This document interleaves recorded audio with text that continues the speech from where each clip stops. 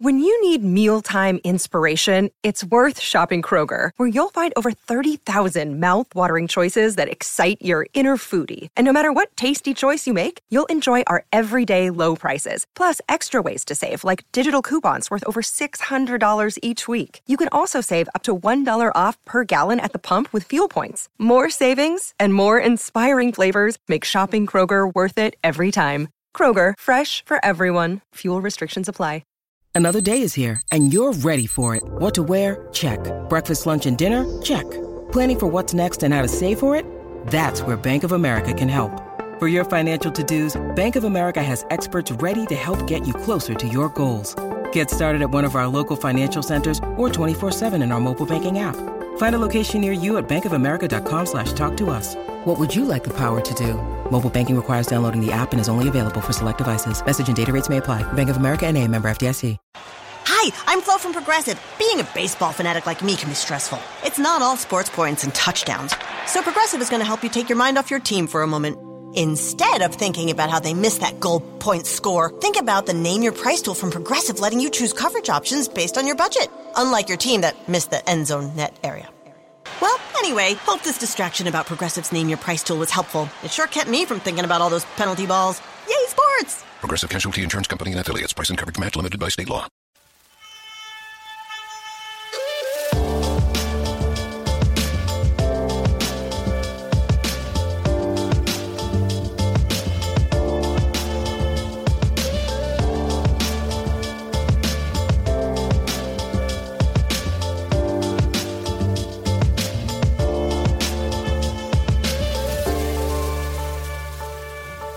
Hello Bulls fans, and welcome to another episode of Bulls HQ, a Bulls podcast which is now proudly brought to you by Zenni Optical. That may or may not be true for us, but it certainly is for the Bulls, who finally get a jersey sponsor with the little known and aforementioned Zenni Optical. And to be honest with you, whilst I don't love the idea of the Bulls having a jersey sponsor and potentially ruining that sacred jersey, I'm kind of happy that it's by a company that we don't necessarily know much of, and the fact that we can barely see the logo on the jersey itself, which is kind of ironic given the business Zenni Optical are kind of into. But what we have seen, unfortunately, is a couple losses here to start the season. So I'm going to take you through the Bulls versus Sixers game as well as Bulls versus Pistons. So let's start with the Bulls versus Sixers game. Opening night for the Bulls this regular season, and joining me now to discuss Bulls v Sixers is my good friend CBE Fred, otherwise known as Fred Pfeiffer. Fred, how you doing, mate? Mark, it's an honor. I know we do go at it quite a bit on Twitter, just a bit, but occasionally. But I will begrudgingly admit I do respect your Bulls knowledge, and we're both on different ends of the spectrum, no doubt about it. I don't think we can get on further ends of the spectrum for most issues, but I will say you are the most intelligent person I've ever talked to on that end of the spectrum, which is usually the wrong end. Is that the best compliment I can give you? I'll take it. I guess. I guess my return serve is, how have you felt about Nikola Mirotic in his start of the season?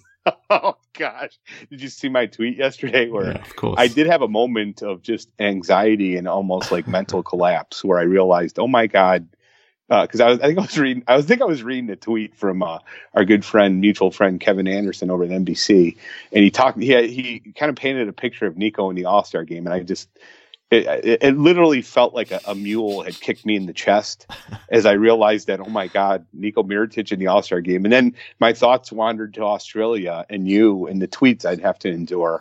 I got to admit, I mean, his numbers, I never in a million years would expect him to put up the numbers he did in the first two games, especially with his, disastrous preseason where he was like 3 of 17 from three.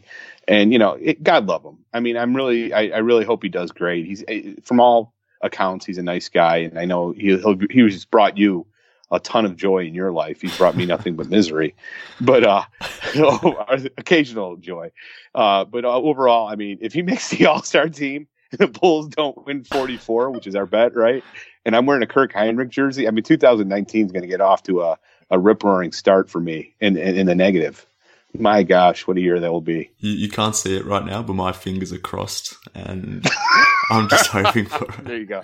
But anyways, unlike Mirotic, the Bulls in game one of the season weren't as hot Well, they were for the first quarter. That first quarter was Mirotic-esque, I guess. The Bulls team couldn't miss, hitting 13 shots in a row at one point, leading the Sixers 41-38 after the first quarter. How are you feeling after that first quarter? I'm pretty sure you would have been feeling pretty good about yourself. And correct me if I'm not wrong, but I'm pretty sure you didn't watch the game live, so I don't know how much you knew about it afterwards, but take me through your thoughts of that first quarter and then, what you thought from thereafter. Well, so you kind of touched on, I have a unique view of some of these games. I'm an assistant coach for my son's fourth grade travel basketball team. So we have practices on Tuesday and Thursday nights. So anytime we have a Tuesday or Thursday game, I'm not going to watch the game live, but I will occasionally check Twitter or the score. And, right when I saw I think at the point I checked my phone, they had 38 points or so, and it was still the fourth quarter. I almost had to, call a timeout for practice and go, outside and start screaming for joy. I couldn't believe it. And then you follow the Twitter narrative as it devolves into, just rage and hate and, Parker sucks. Time to tank again. The tank's firing up again. Attacks on me, personal attacks on me for my pro Parker stance. And, I just got to put the phone away and enjoy the rest of my son's practice. So then I come back and I sit down and I we touched base a little bit that evening and, a little bit distracted with family stuff. And then I really watched the game on Friday. So I get the narrative from Twitter and then I break down the game, and the narrative that you see is so much different than what do I feel about the game. So a few points. LaVine, no doubt offensively, absolutely stellar. Yeah. I mean, just incredible. Looks healthy. Turnovers have to come down.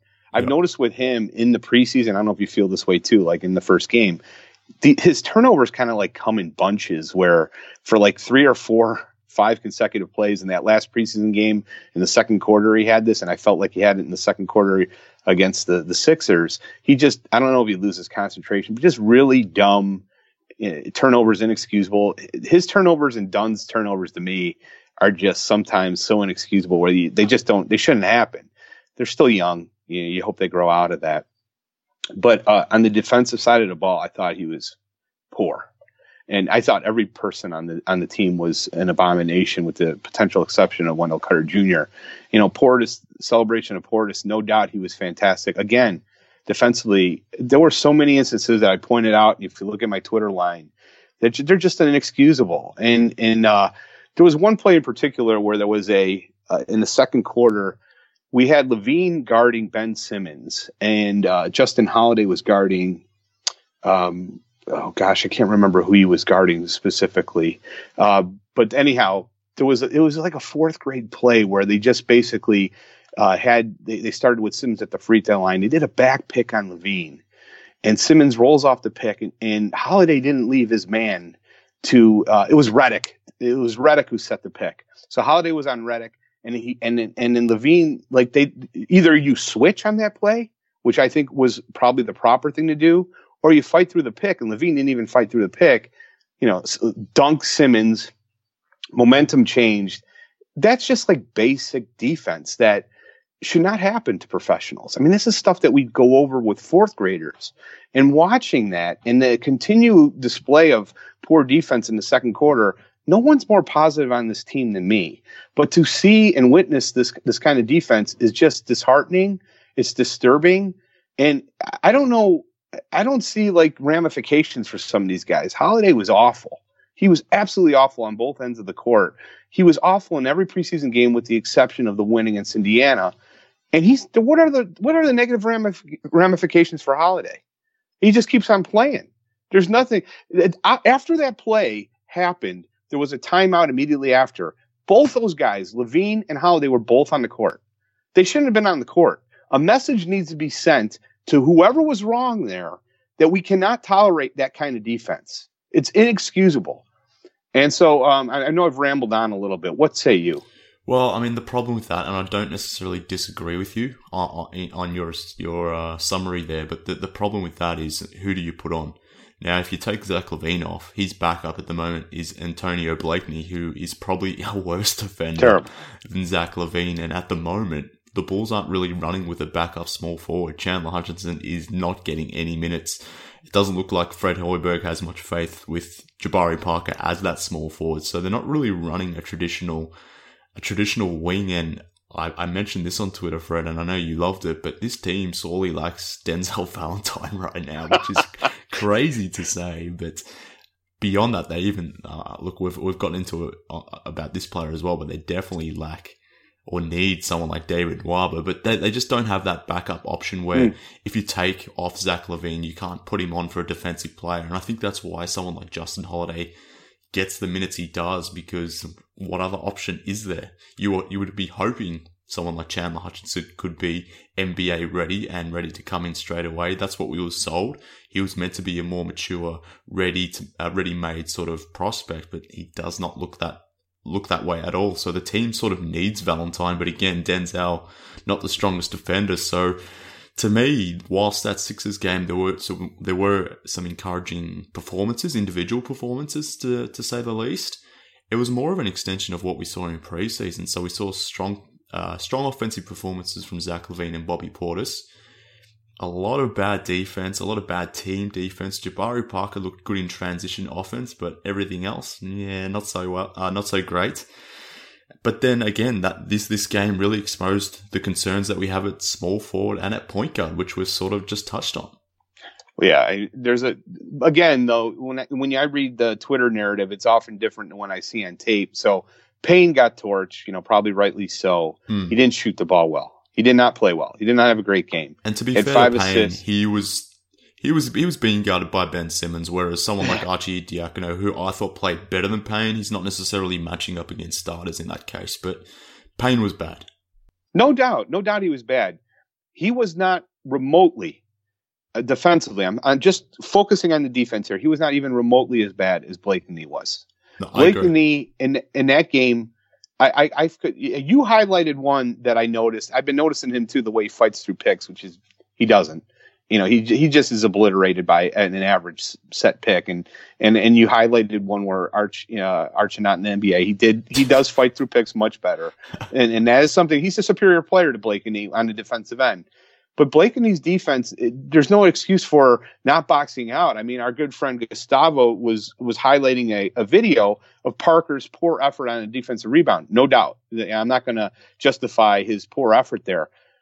If you watch the entire sequence, it's clear it was Blakeney's man who got the rebound. He didn't even attempt to box him out, and he just watched the play. So, yeah, Parker looks bad, but it all starts with the failure of a fundamental ability on Blakeney to do a box out. That guy is terrible defensively, and no one mentions it on Twitter. It's like some of these guys like Holiday and Blakeney just go. We avoid the Bulls Twitter. I love it, but there's some guys that just are eviscerated in Payne and Parker, and there's other guys that just roam free without much criticism in Holiday and Blakeney. I don't understand it. I don't know if you figured out why. What are the reasons? Well, I mean, I would counter that they roam free, given that you exist on Twitter, and you definitely don't miss guys like Justin Holiday. So that's probably right. I understand what you're saying, but look, I mean, there's a larger thing at play here with someone like Cameron Payne, for example, and it's the same thing Chris Dunn and Zach LaVine sort of have to battle with, carrying that stigma of seeing former Bulls being traded for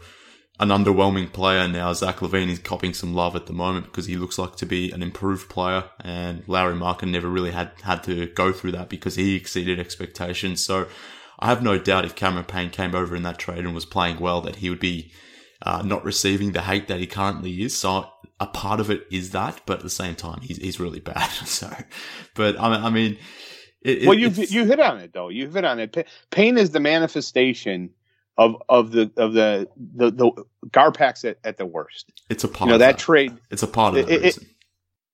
I think it's a big part of it. If you look at Garpax's worst moves, they're all tied. You can see the bloodline right back into Payne. The drafting of McDermott, the trading for Gary Smith, Gary Harris, excuse me, that whole trade. That's Garpax at the worst, and then sending him to Oklahoma City and a blood player like Taj Gibson and Doug McDermott. There it is, right there, the manifestations. That's why he gets unusual amount of heat and hate, and then also because he sucks. But and Parker, is another controversial signing, and people are just looking for every mistake that he makes. And I just grow weary of trying to justify it anymore. I think he had some decent moments in the game, and especially in the second half offensively. But nobody really played well.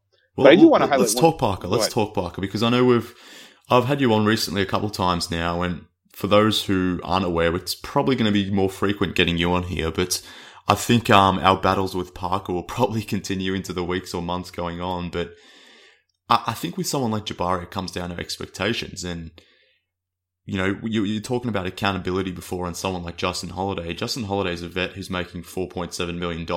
And whilst he hasn't been great, I think that's part of it too. Whereas Jabari, he's coming in as a former number 2 pick. He's meant to be coming in as a guy that doesn't necessarily play much defense, plays a lot of offense. He's getting paid $20 million. So he's coming in with that expectation. So I guess that also heightens why people are being, I guess, a little bit harsh on Jabari. And look, I think I can attest to being harsh on Jabari at times. But I think you're doing it to irritate me. I know you. You're doing a little bit to get a rise out of me. No. Look, I gave him some credit where credit due, and I think to defend Jabari a little bit, it's hard to ask him to be out there being, one, the lead scorer in that second unit, but two, the creator of that second unit, given the talent that he's surrounded with. Like, there's situations when he's out there with Payne, Archie Diacono, Blakeney, let's say, and maybe Wendell Carter Jr. That's an inexperienced 5-man unit that doesn't have a lot of defense. It's tough ask to make Jabari do stuff out there, ignoring his issues that he does have currently as well, just in his general play. It's hard to ask any player to go out there and make that lineup a functional one. But I wanted to talk to you about Jabari and the benching, because this is something we've been talking about recently, and I know it's something you've been very vocal about. But after game one, before game one, you were quite critical of Fred Hoiberg, but going into game one and after game one, has your view changed? Do you think benching Jabari is still the right decision? No, I don't. And I'll stand by. I know it looks ridiculous, and some people are probably laughing listening to this, especially after how well Portis played in the first game. I kind of outlined those reasons in an article that I think you read. There's several reasons. I'd like to touch on a few of them now. And let's not forget, before we stop this, to definitely talk about Hoiberg, because there's another issue that I need to address with him, which is maddening. Fred created a problem here that you didn't need to have. You didn't need it to happen. Number one, I think the most important thing is Portis has already embraced this role. And to expect Parker to perform on a new team with new teammates, that he's still learning how to adapt and where he should be with this team, and expect him after 3 preseason games. He was benched after 3 preseason games. And he, I think, primarily because he didn't shoot well in those games. Parker's, in his 4 years in the NBA, he's shot 49, 49.3, 49, and 48.2. If there's anything consistent about Parker, he's going to shoot consistently. And to just say, well, we're going to bench him and put Portis in there, who, albeit played very strong in the preseason, he played strong coming off the bench. Why would you shift a role on a guy that you didn't need to do and cause a problem for Parker? You should just kept him in there. And I'm not the only one who believes this. Kendall Gill said the same thing. But more importantly, there's 2 other reasons, I think, and a more important one. Number one, Parker's a much better facilitator. He's a much better passer than Portis is. Portis is like a shoot-first player. He had 4 assists the entire preseason. Parker had 4 assists in the Denver game alone. He had 13 in the preseason. I think that's an underrated part of Parker's game, is he's a better passer. Why would you throw another shoot first guy in with Levine on the front court? That's one reason. Number 2, I also feel that Parker at the 4 is a better defender than Portis. Portis is not a good defender. He showed it in this game. He's terrible. He's a terrible defensive player. He doesn't have athleticism. He doesn't protect the rim. He's a good, I think, an average to good rebounder, but he's not a game. You need to have, I think Parker's a better answer. When he wants to play better, I said this to my friend, I saw more good defensive tape on Parker in the Milwaukee Celtics playoff series than I've seen in Portis for his entire career. So we can have an argument who they're both not ever going to be life changers, right? Defensively, we can have a continual argument on who's better. I think Parker is better defensively. Do you agree or do you disagree? You had a key word in there, and that key word was wants. You said when Jabari wants to be a good defender, and that's probably key. And he's coming into a new situation and hasn't necessarily shown that effort that you would like to see from a new guy rolling up. And whilst Portis is not necessarily an effective defender, and you know, you can at least expect him to try, even though he's not necessarily going to get to the right position. He's going to be, not helping correctly, all those sorts of things that we expect out of poor defenders. Bobby Portis does those things. He's not a strong defender. We know that, but he at least is actively trying, which is, I think, something you can say about Jabari Parker on all occasions. He gets lost quite frequently. There was a lot of occasions in this game against the Sixers where he was just sort of floating back into the lane and he left the shooter open, and that doesn't make sense. But another point you raised there was the fact that Jabari is a nice playmaker. His assist game has probably been something that hasn't been spoken enough about, or his passing and playmaking game. But isn't that a reason? That's probably the primary reason as to why Hoiberg made this change, to get him into that second unit, because that second unit currently doesn't have that, I guess, creator off the bench, like in that sense. So based on the arguments that you just put forward, don't you think he's better suited to the second unit? No, because I think he's creating with lesser talent with that second unit, whereas That's Bobby true. would be the focus. He would be the focus of that second unit. Like, I think Blakeney just screws up Parker horrible. I don't like those two on the court together. Blakeney is he's a first class chucker who's, you know, he's got a shoot first mentality. And his rate of shots is insane to me. And I just think he puts Parker in bad situations. I don't think they work well together at all. I'd like to keep those two away from each other as much as possible. Another thing that I don't think is talked about enough is this role, the 6-man role for a guy like Parker, who's still 23. Yeah, he's young, but he's coming off two major injuries to his knee.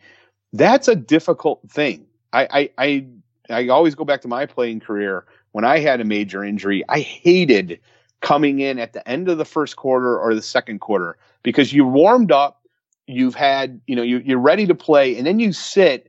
He didn't enter this game. I don't think there were about 3 minutes left when he finally got in the first quarter.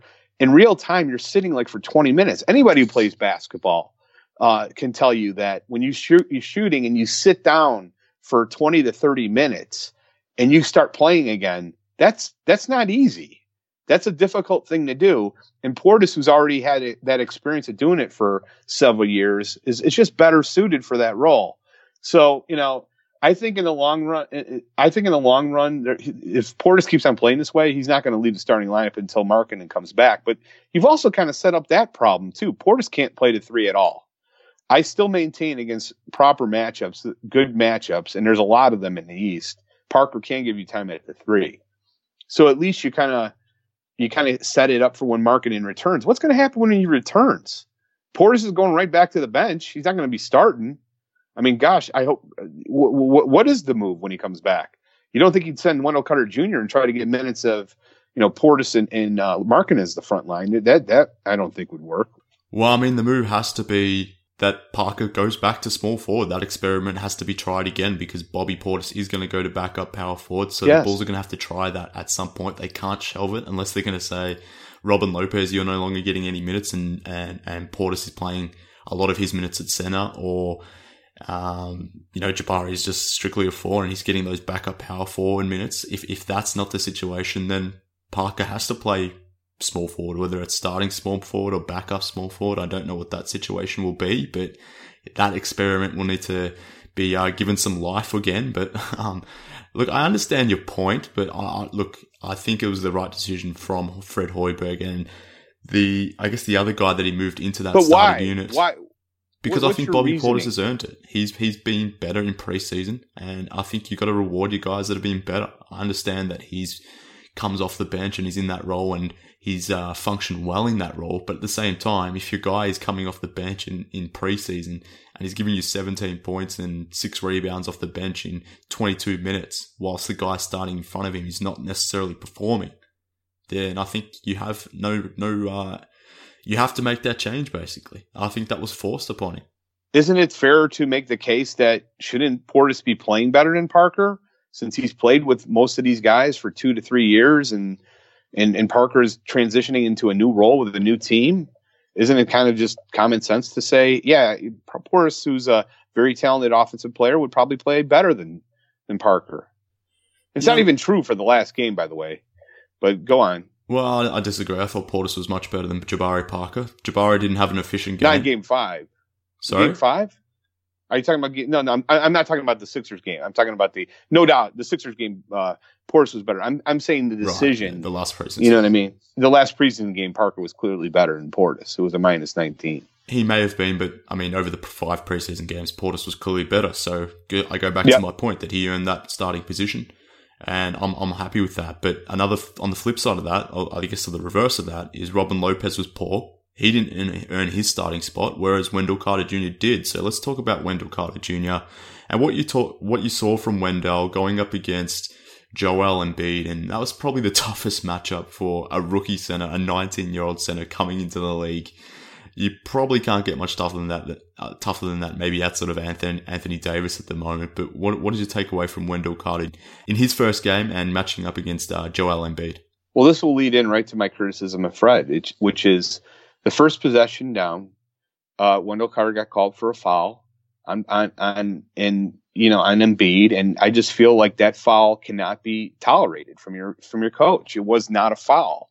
If they're going to call it like that, we have no shot of guarding Joel Embiid. And it was a touch foul on Carter within the first 2 minutes of the game, and Fred stares out in the space. I think this is so underestimated, is the frustration, the anger that players feel when they feel they're getting, bad calls against them. I saw it in Holiday had a couple calls against him that he was like, give me a break. And if your coach doesn't have your back in those situations and at least try to argue for you, that's frustrating. You lose confidence in your coach. I saw with Levine. Levine was complaining on one play, didn't get back. Yeah, that's on Levine, right, for not getting back. But it's also a sense of frustration that I need to argue with the officials because my coach isn't going to say anything. That's the one thing about Tibbs I've always admired. He works officials. And as the son of an official, my father was an official after his playing career was over in the Illinois state and in the state of Illinois. And he shared many stories with me. There's truth to that coaches who, don't question bad calls. I think there's a tendency, just human nature, to, and close calls, if some coaches are more likely to cause a stink, I think over the long haul, you might get 1 or 2 more calls a game. And when you have the second youngest team in the NBA, you need to protect those players. So Fred, shame on you. Wendell, I think is going to be fantastic. The block that he had on Simmons, how many guys in the league can make that play? Very few.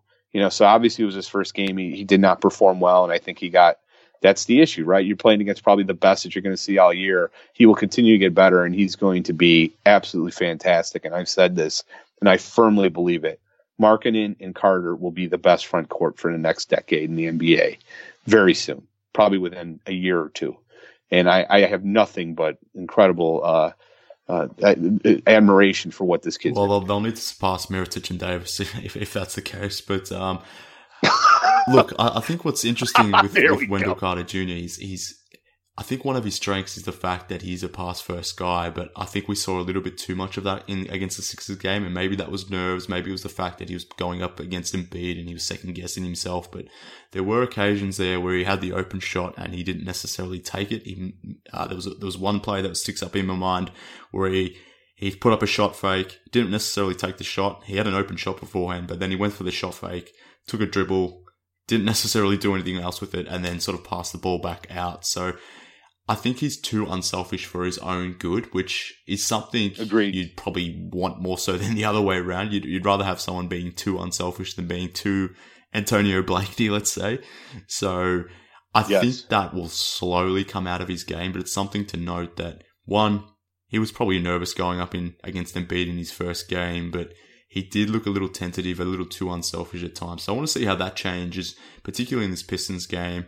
And going forward when he's going up against bigger bodies, where I think he can take these guys off the dribble a little bit. He needs to be confident in his own offensive game, but against Embiid, we'll give him the break in that specific one. You touch on a great point, and this is where I think you and I differ. I'd like to get your opinion on it because I'm curious to what you think. I think that's coaching. Like, I think a player like Markkanen, the coach needs to make the point to the team that he needs to get his shots. And you see this in Minnesota with how Towns has basically just been, relegated to a second center status, which is, to me, an absolute joke. And I hope that changes. I imagine it will as soon as Tibbs is fired. But Fred needs to make sure that, hey, Wendell Carter gets opportunities and he gets touches, and he's not just relegated to, I'm going to set a pick for Zach LaVine.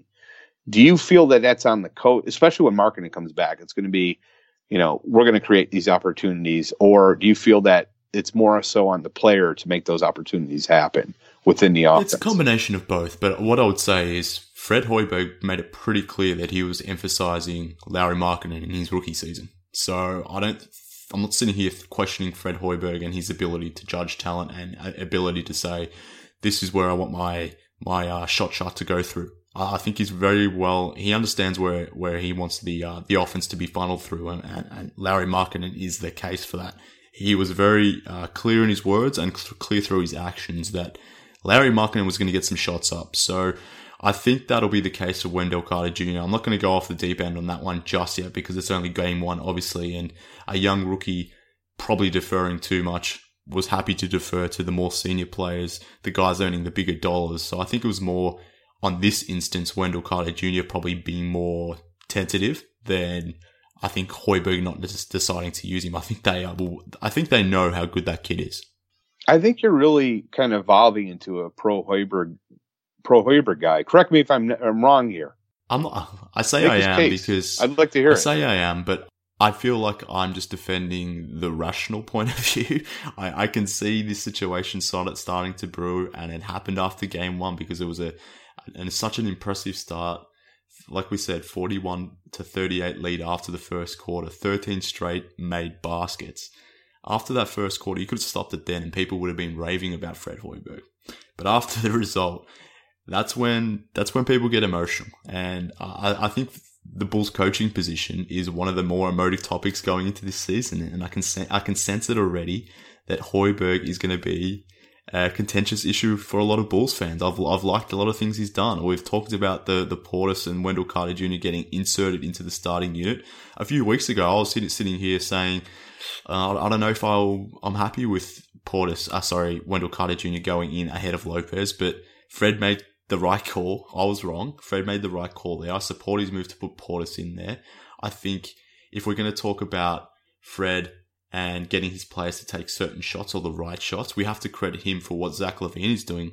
I assume. I would assume you would agree with me on that. The fact that Zach LaVine's getting to the basket more, he's getting better looks at three, he's taking more efficient shots. Surely that's got to be on Fred Hoiberg too. So there's been a lot of positives that I've seen from Hoiberg thus far, but I can sense this narrative forming that he's going to be the scapegoat, and I don't like it.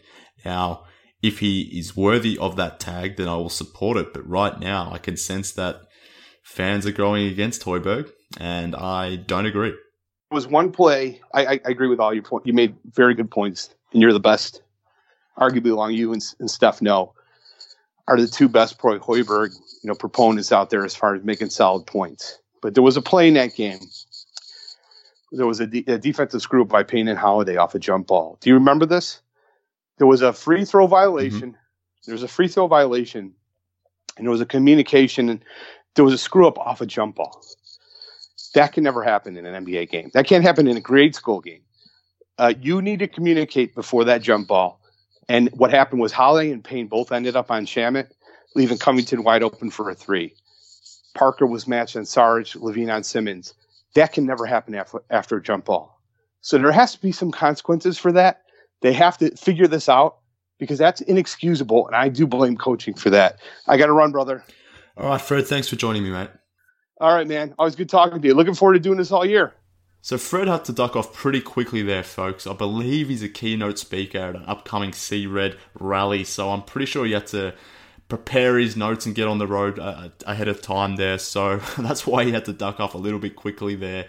But as Fred sort of alluded to, he will be on the show on a weekly basis. We got some feedback that people enjoyed Fred and I going back and forward on Twitter as well as on podcasts. So the two or three people that I guess told us that they've inflated our opinions to the point where we've decided to do a podcast together. And so Fred will be joining me on a weekly basis as a guest to fill in for a segment or two. So we'll be doing that pretty frequently. So I hope you guys enjoy that. Give us some feedback on what you think of Fred. Hopefully all positives, but hopefully it's entertaining for you guys as well. But we recorded our thoughts about Bulls versus Sixers prior to the Pistons game. So as you can tell, we were very, well, at least I was, I should say, very high on what Hoiberg has been doing. Fred, not necessarily as much, but I guess that's kind of ironic because we're going to talk Bulls, Pistons now, and that one, well, I guess it wasn't a great one for Fred Hoiberg, and I'm not sure I'm going to have as many positive comments for Fred in this one coming up. So joining me now to discuss Bulls versus Pistons and making his return to Bulls HQ is Kevin Anderson from NBC Sports Chicago. Kevin, thanks for joining me again, mate. You're well. By the way, you use the word mate. I think that's like required by anyone in Australia when you introduce someone. You've got to say mate, right? Isn't that like required by law?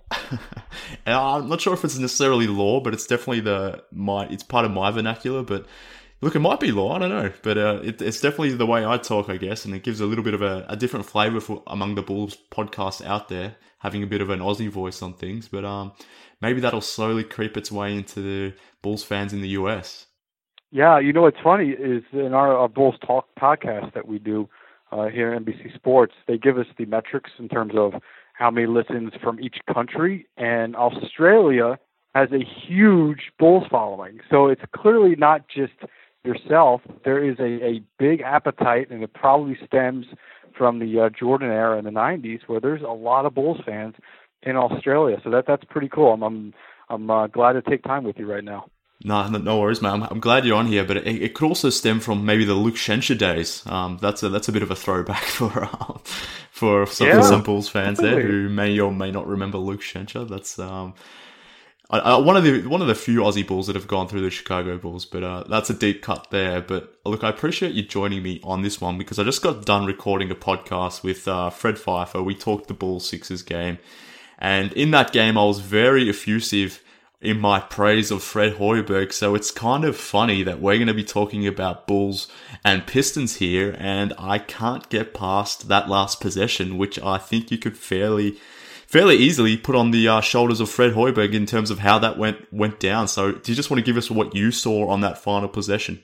Yeah, and so you could clearly say that Jabari Parker was not playing that possession correctly. Ish Smith made a great move, and Fred pointed out that Smith did make a great athletic move at that point, but Jabari's feet got crossed up and he went the wrong way on the play, and if he doesn't do that, then Ish doesn't get by him, and Ish doesn't blow by Bobby either. It's a little bit on Bobby too, but in terms of responsibility, I put that more on Fred and Fred Hoiberg. I don't put it on C-Red Fred. I'm sure he has a lot of things to say about it, but I put that on Hoiberg because in that situation, there was just over 24 seconds, like 24.6 seconds left on the clock when Detroit started that possession. So clearly that Detroit is going to use, if not all of the shot clock, all of the clock, most of it. If you do get a rebound or get a turnover or they make the shot, you call a timeout, and then you change your lineup regardless. So I think in that situation, what is the big reason, what is the huge advantage why they are starting Wendell Carter in these two games? It's because of his rim protection. That's what he's been touted for. That is what he's been scouted for and come out of college and everybody loves, and it's true. He's a very good rim protector. And having a guy with that skill set, why wouldn't you have him here in that situation? And Fred Hoiberg said after the game that Detroit went small, and they felt like they had to counter that with a small lineup. But I just, clearly hindsight's 20/20, but looking back at it, even in the moment, it did not make sense to have Hoiberg put Jabari out there instead of Carter. Carter would have been the much better defensive play in that time. And I get it that he's a rookie, but you started him for a reason, right? It's not like being groomed and he only saw 10 minutes in the season opener. He only saw 15 minutes tonight, and you didn't want to put him in that situation. Like, if that were the case, I'd say, okay, you know what, I agree with you.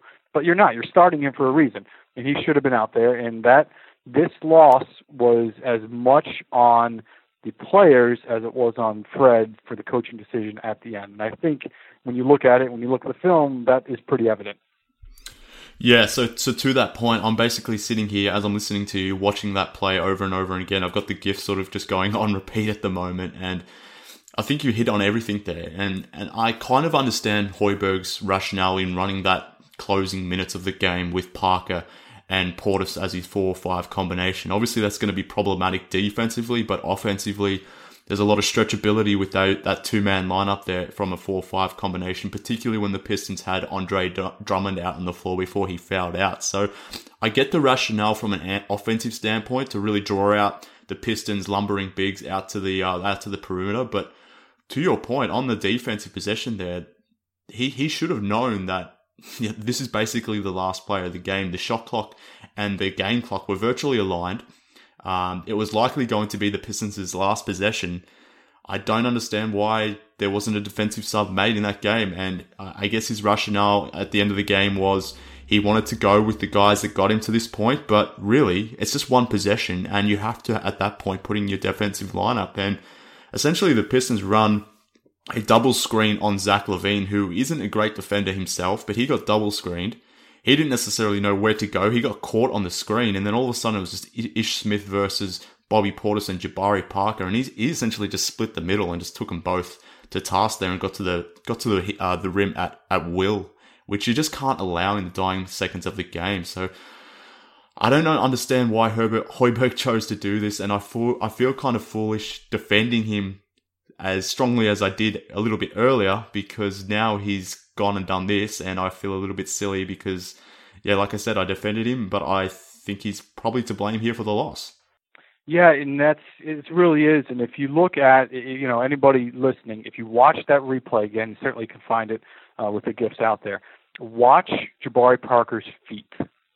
He crosses up his feet. He doesn't have good, like when you, as any NBA player knows, you've got to keep your feet kind of not crossing each other up, and you see that. And if Parker would have done that, if he would have really kept a little better form, I don't think Ish Smith would have got by him, or if Parker would have pushed him a little bit more towards the wing, then Smith doesn't split the middle. Now, you can make the argument if Parker gives him too much on the outside, and Smith goes by him on the outside with no help, and I get it. But at the same time, it really comes down to the coaching decision, which, to the point you made at the beginning, is that Fred has made some very good coaching decisions so far in this short season. Like going into this season, at the last few preseason games, in the season opener and tonight, he starts Carter. It's the right decision. He has Parker come off the bench. That's the right decision. Like, those were really good decisions by Højbjerg. And, certainly you talked about praising him for certain decisions. I bet those were probably among the things that you liked that he did, and I like that he did those too. But on the specific instance of the defensive possession in the end of the Pistons game, it just didn't make sense not to have Carter out there. It just didn't make sense. And the reality is, if Chris Dunn is playing, if Chris Dunn is in that game, then it's probably a much different game and a much different defensive possession in that situation. Yeah, look, I'm not sure if I agree with that, because look, he probably does a better job than LaVine in terms of staying with Ish Smith, but I at the same time, the Pistons run a horn set there where they double screens Zach LaVine, and it's quite possible that Dunn gets caught on that screen too. So I guess it's ironic in the sense that we can praise Højbjerg for inserting Wendell Carter Jr. into that starting unit with Bobby Portis and make that move of bringing Jabari Parker off the bench, but it's highly ironic that I guess the Bulls lose a game in the final moments there when they're going with the Portis Parker combination at the death. So it is kind of amusing in that sense now that I've had maybe an hour or so to digest the game. But yeah, I can't get past this one actually. It's kind of disappointing. Yeah, and to your point, that defensive breakdown was not on LaVine at all. I mean, they set up a double screen, and you're right. If Dunn is in that situation, then your Dunn's getting screened.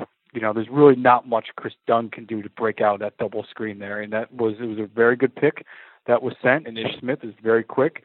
But if you think about the lineup that maybe would have been out there, if Dunn's available, does that then make it more likely that Carter is out there instead of Parker. There's also like the domino effect of it, right? And so, yeah, I don't know. We'll never know, but it's something to think about. And certainly, this loss was a highly entertaining game. There are a lot of good things to talk about from the game. I love their effort, and certainly we're going to see a lot of high-scoring games this year. But that last possession, it leaves a bad taste in your mouth watching it, because you look at it and you go, okay, what could have been? And that's not to say had they gotten a stop that LaVine would have been able to get a shot off over Blake ahead of time. This game probably would have gone to overtime, and they could have lost short instance. It's tough when it was more of mental mistakes from multiple sides that caused it. Yeah, and in a sense, I think what makes it disappointing as well, because the Bulls threw away a game that they probably shouldn't have been in. And what I mean by that is the Pistons got up 43 point attempts, whereas the Bulls only took 21 themselves.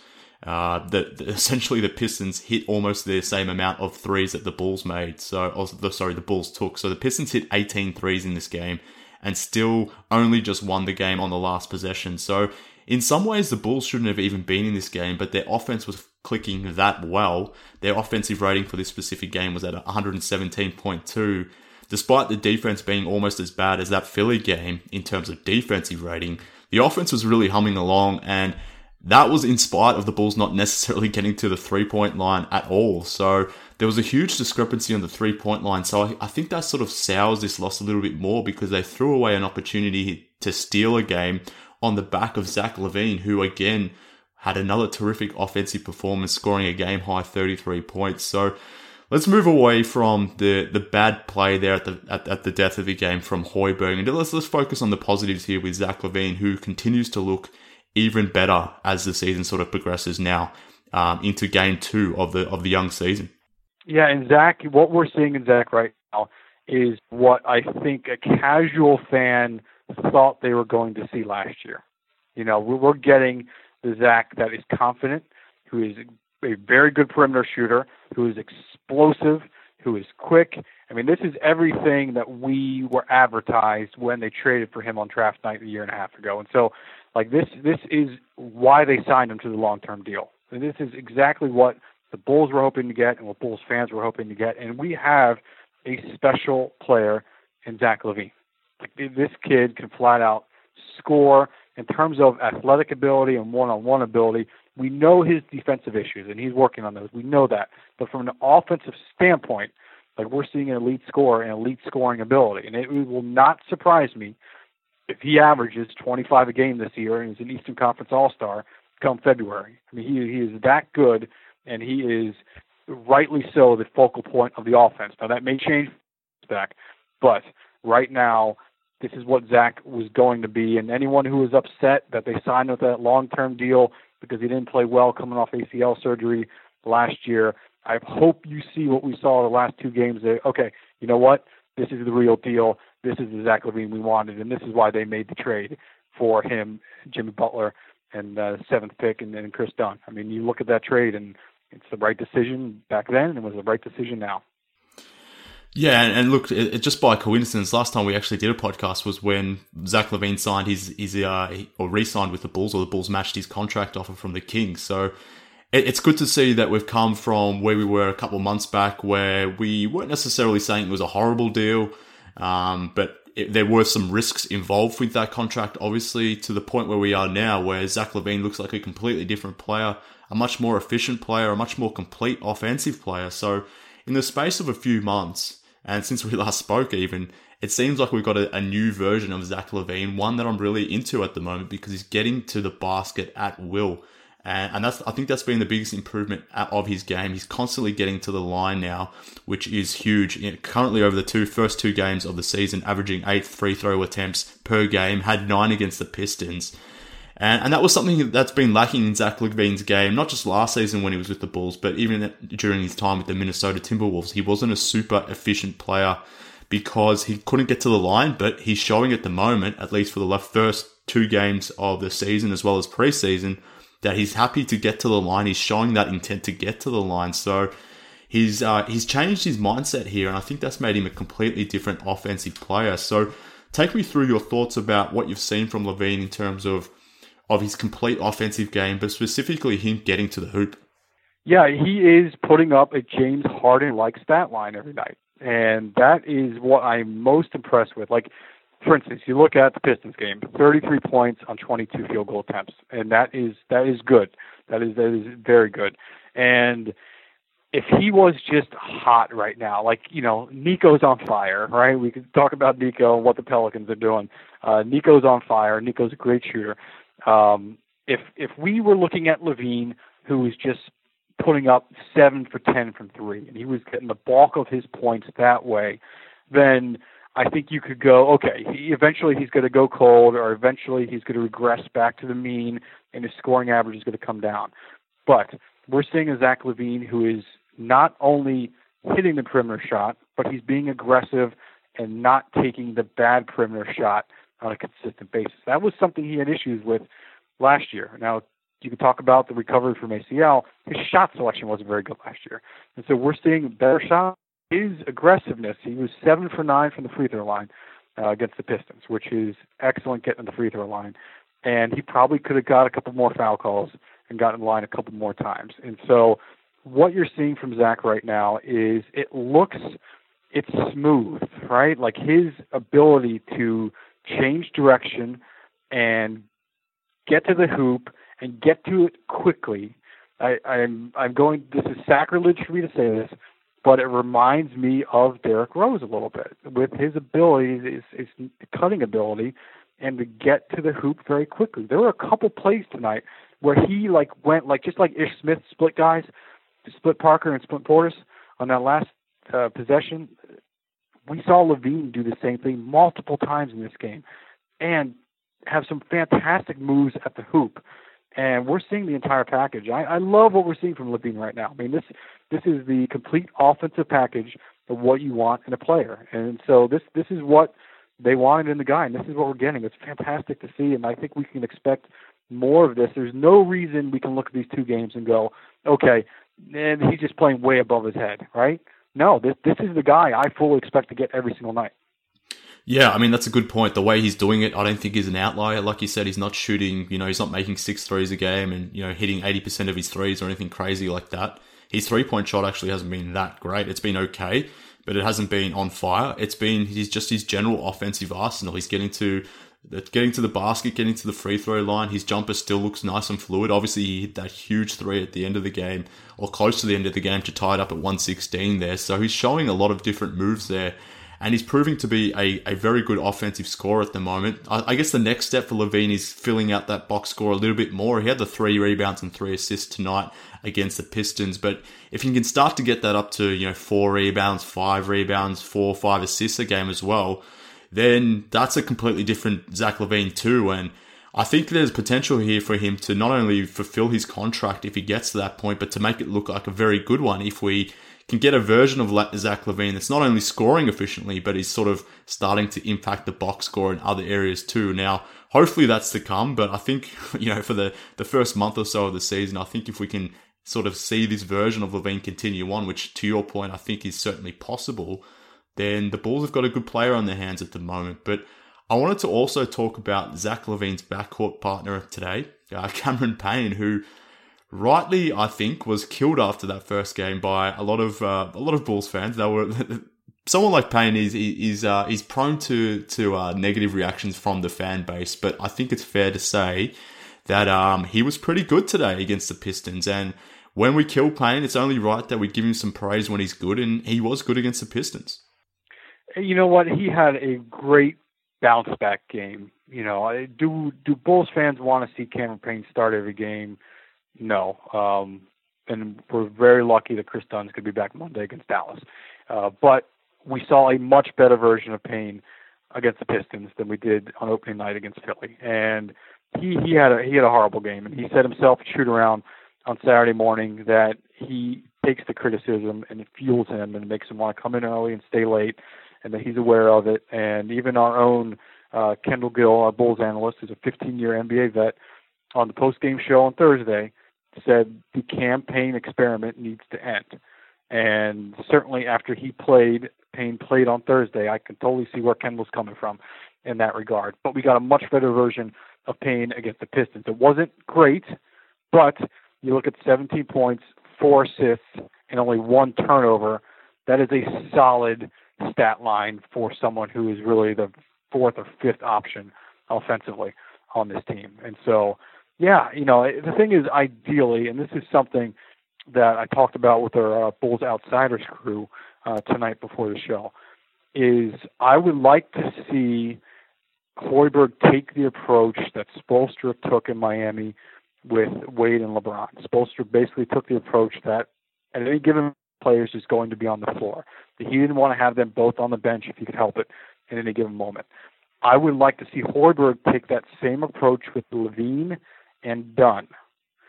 And when Dunn comes off the floor, I'm okay with having LaVine as a primary ball handler for that stretch. Like, I'm okay with that. And so when you talk about the backup point guard spot, I would be okay with the backup point guard being Zach LaVine, him sliding down and being the ball handler for that 10 to 15 minute stretch that we're not going to see Dunn out there. And I'd be okay with that. And, Payne certainly did a decent job filling in. He kept them in the game, was a good facilitator, made some really nice passes in key moments. And it was good to see, because I know after what happened on Thursday, he really wanted a bounce-back game, and I think Bulls fans wanted a bounce-back game too.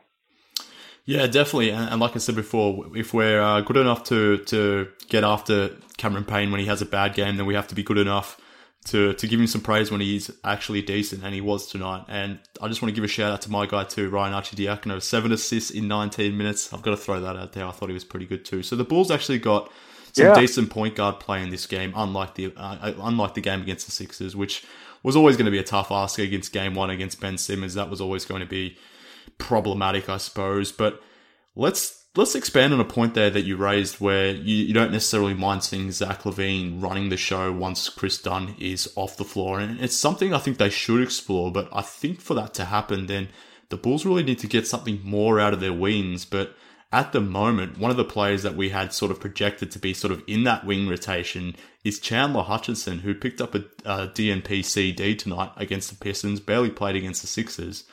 What are your thoughts about the Bulls' first-round draft pick, Chandler Hutchison, pick number 22, basically not being in the rotation at all over these first 2 games? I'm okay with it. I honestly am fine with Hutchison not getting a lot of playing time. If you watched Hutchison in the preseason, one of the things that he really has to work on is his shot delivery is extremely methodical and very slow. He does not have a quick release at all. And that is causing issues for him offensively, because you can lag off him, and by the time he's ready to take the shot, the defender can close the gap really quick. And so that is a significant issue for him. And I think he would probably be best served playing, especially when Dunn comes back on Monday. It would not surprise me at all if Hutchison starts to get some D-League Windy City Bulls playing time, G-League Windy City Bulls playing time. I think that would be best for him, and probably best for his development and for the team right now. I'm okay on him not playing out there. And one of my biggest question mark with Hutchison after they drafted him was, how is his defense going to be? Because the opposition he played against and the scheme he played against defensively, it was not an NBA scheme, and certainly I think there's just big question marks on how he is defensively. I quite frankly, it's not common. We are kind of in a rare situation that the Bulls have had a rookie start opening night for 2 years in a row, and Carter and Laurie are not your typical situation. What we're seeing from Hutchison right now, especially for a late first-round pick, is typical. A guy who's got to get acclimated to the league, acclimated to practice, and is quite not fit in this rotation yet. So I'm okay with that. And yeah, the wing issues are a concern, because not only was Hutchison probably projected to play the wing a little bit, I think most people expected Parker to play at the wing. And as we know, that is not a viable situation. And that's why Holiday played 38 minutes against the Pistons, is because right now Holiday and Blakeney are really your 2 backup wings. Yeah, and Justin Holiday was good in this game. 19 points, 6 for 8 from the field, hit 2 of his 3 threes. So he played well in this game, unlike the Sixers game where he was kind of off. But whilst I certainly agree with you, I think Hutchison at this point doesn't deserve to be in the rotation. I think the Bulls were planning on him being there, and he was sold as a bit of an NBA-ready prospect, a mature age guy that should be able to come in and contribute some things straight away. But clearly that's not the case, and it's gotten to the point now where the Bulls are leaning heavily on Antonio Blakeney, who's shown progress, but is a flawed player himself, obviously. So the Bulls really need to get Denzel Valentine back as soon as possible. But hopefully we see more from Hutchinson soon. But I think you could be correct here, particularly once Valentine is back. We may see Hutchinson going down to the G League and getting some reps there, because he's currently he's out of the rotation and not getting much playing time at the moment. But let's talk about that point guard rotation again a little bit, because before the game there was some news that sort of filtered through that the Bulls were planning on making a play on Shaquille Harrison, a point guard from the Phoenix Suns, another one who they got after. And in order to do so, they've sort of the reports are that they will be waiving Omer Asik. So, quick thoughts on that move, Kevin? Well, first off, the second part of it, the Asik move made sense. He's not ready to play. It doesn't look like he's going to be ready to play anytime soon.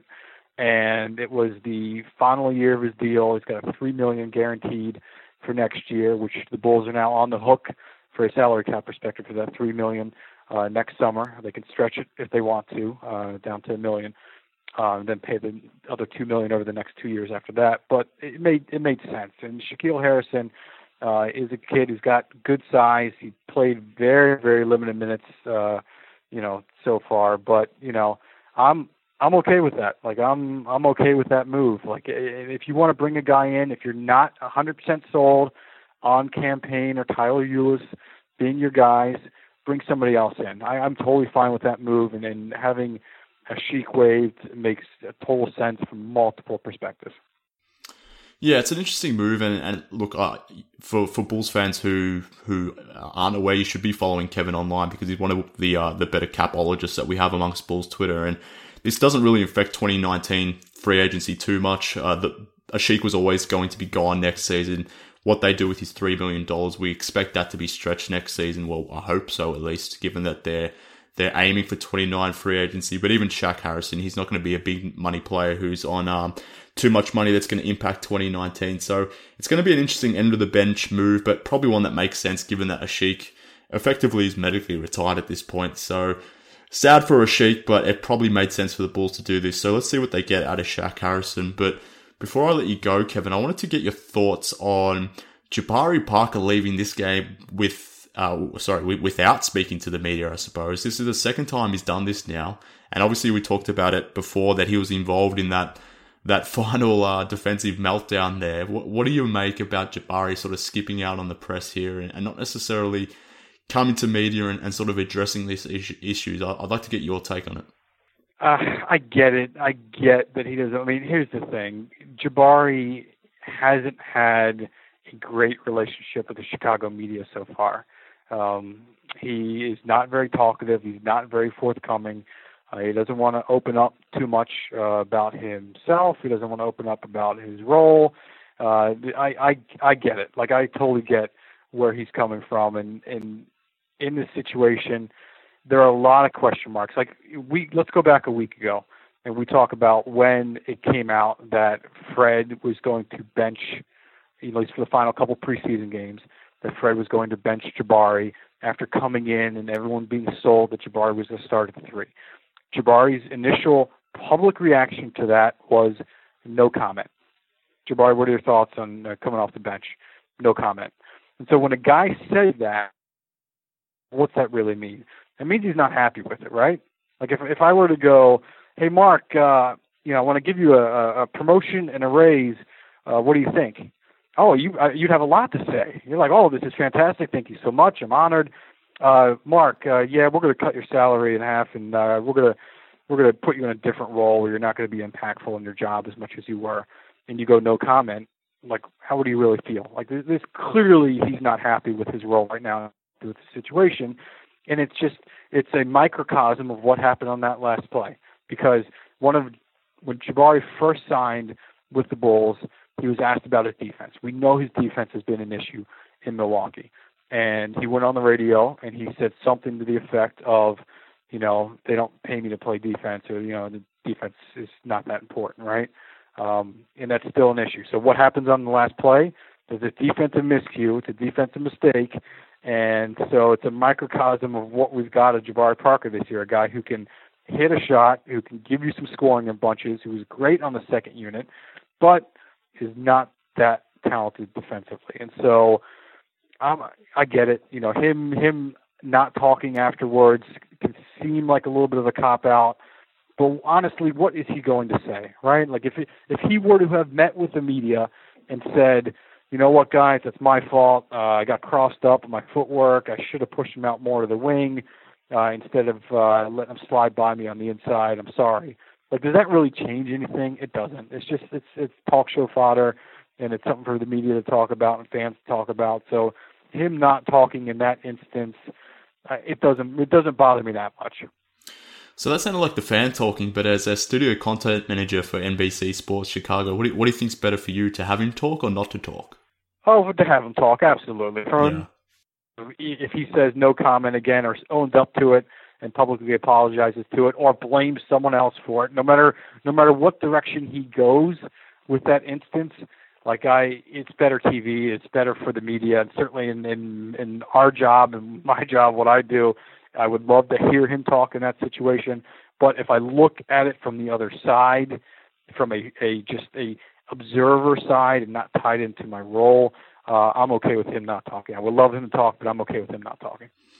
Yeah, it'll be funny if this becomes a thing, though, because him not talking may become content in itself, though. So we'll see how it plays out. But it's happened twice now. It may happen a third or a fourth time. Who knows? We'll see how it happens. But it's just an interesting side note after the game, how that sort of transpired. But look, the Bulls have got the Dallas Mavericks on Monday, a team who aren't super tight defensively themselves. So there's a good opportunity here for the team to bounce back and collect their first win of the season. But until then, Kevin, I appreciate you jumping on the line, mate, and talking Bulls Pistons with me. And we'll definitely do this again as the sort of season is progressing here.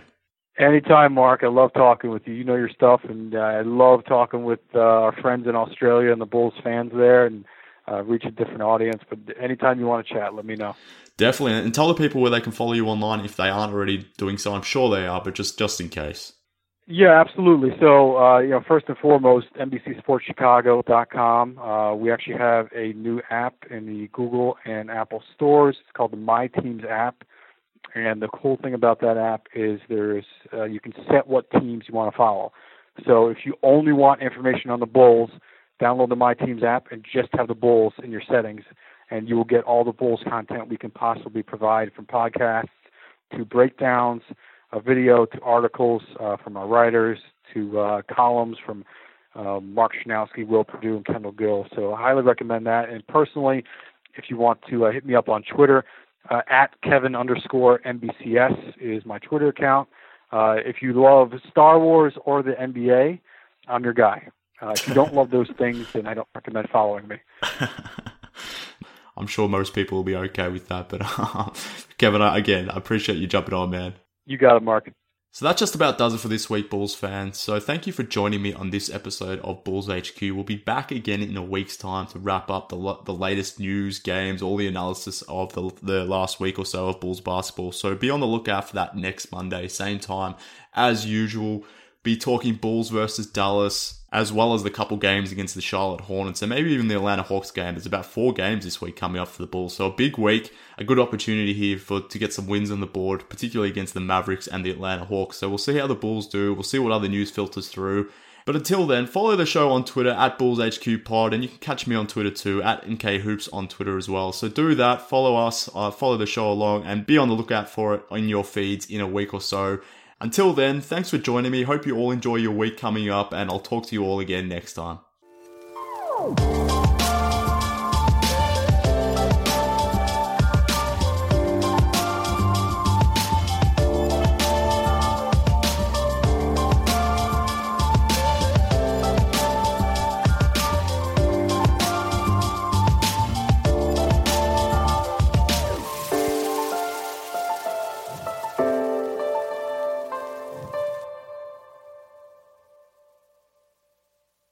I'm Amira Rose Davis, historian and co-host of the sports podcast Burn It All Down. And now I'm hosting the new season of American Prodigy, all about Black girls in gymnastics. For the last 40 years, Black gymnasts have moved from the margins to the core of the sport and changed gymnastics along the way. Now, they tell their stories. You'll meet trailblazers like Diane Durham, superstars like Jordan Childs, and everyone in between. Listen to American Prodigies on Apple Podcasts, Spotify, Stitcher, or wherever you get your podcasts.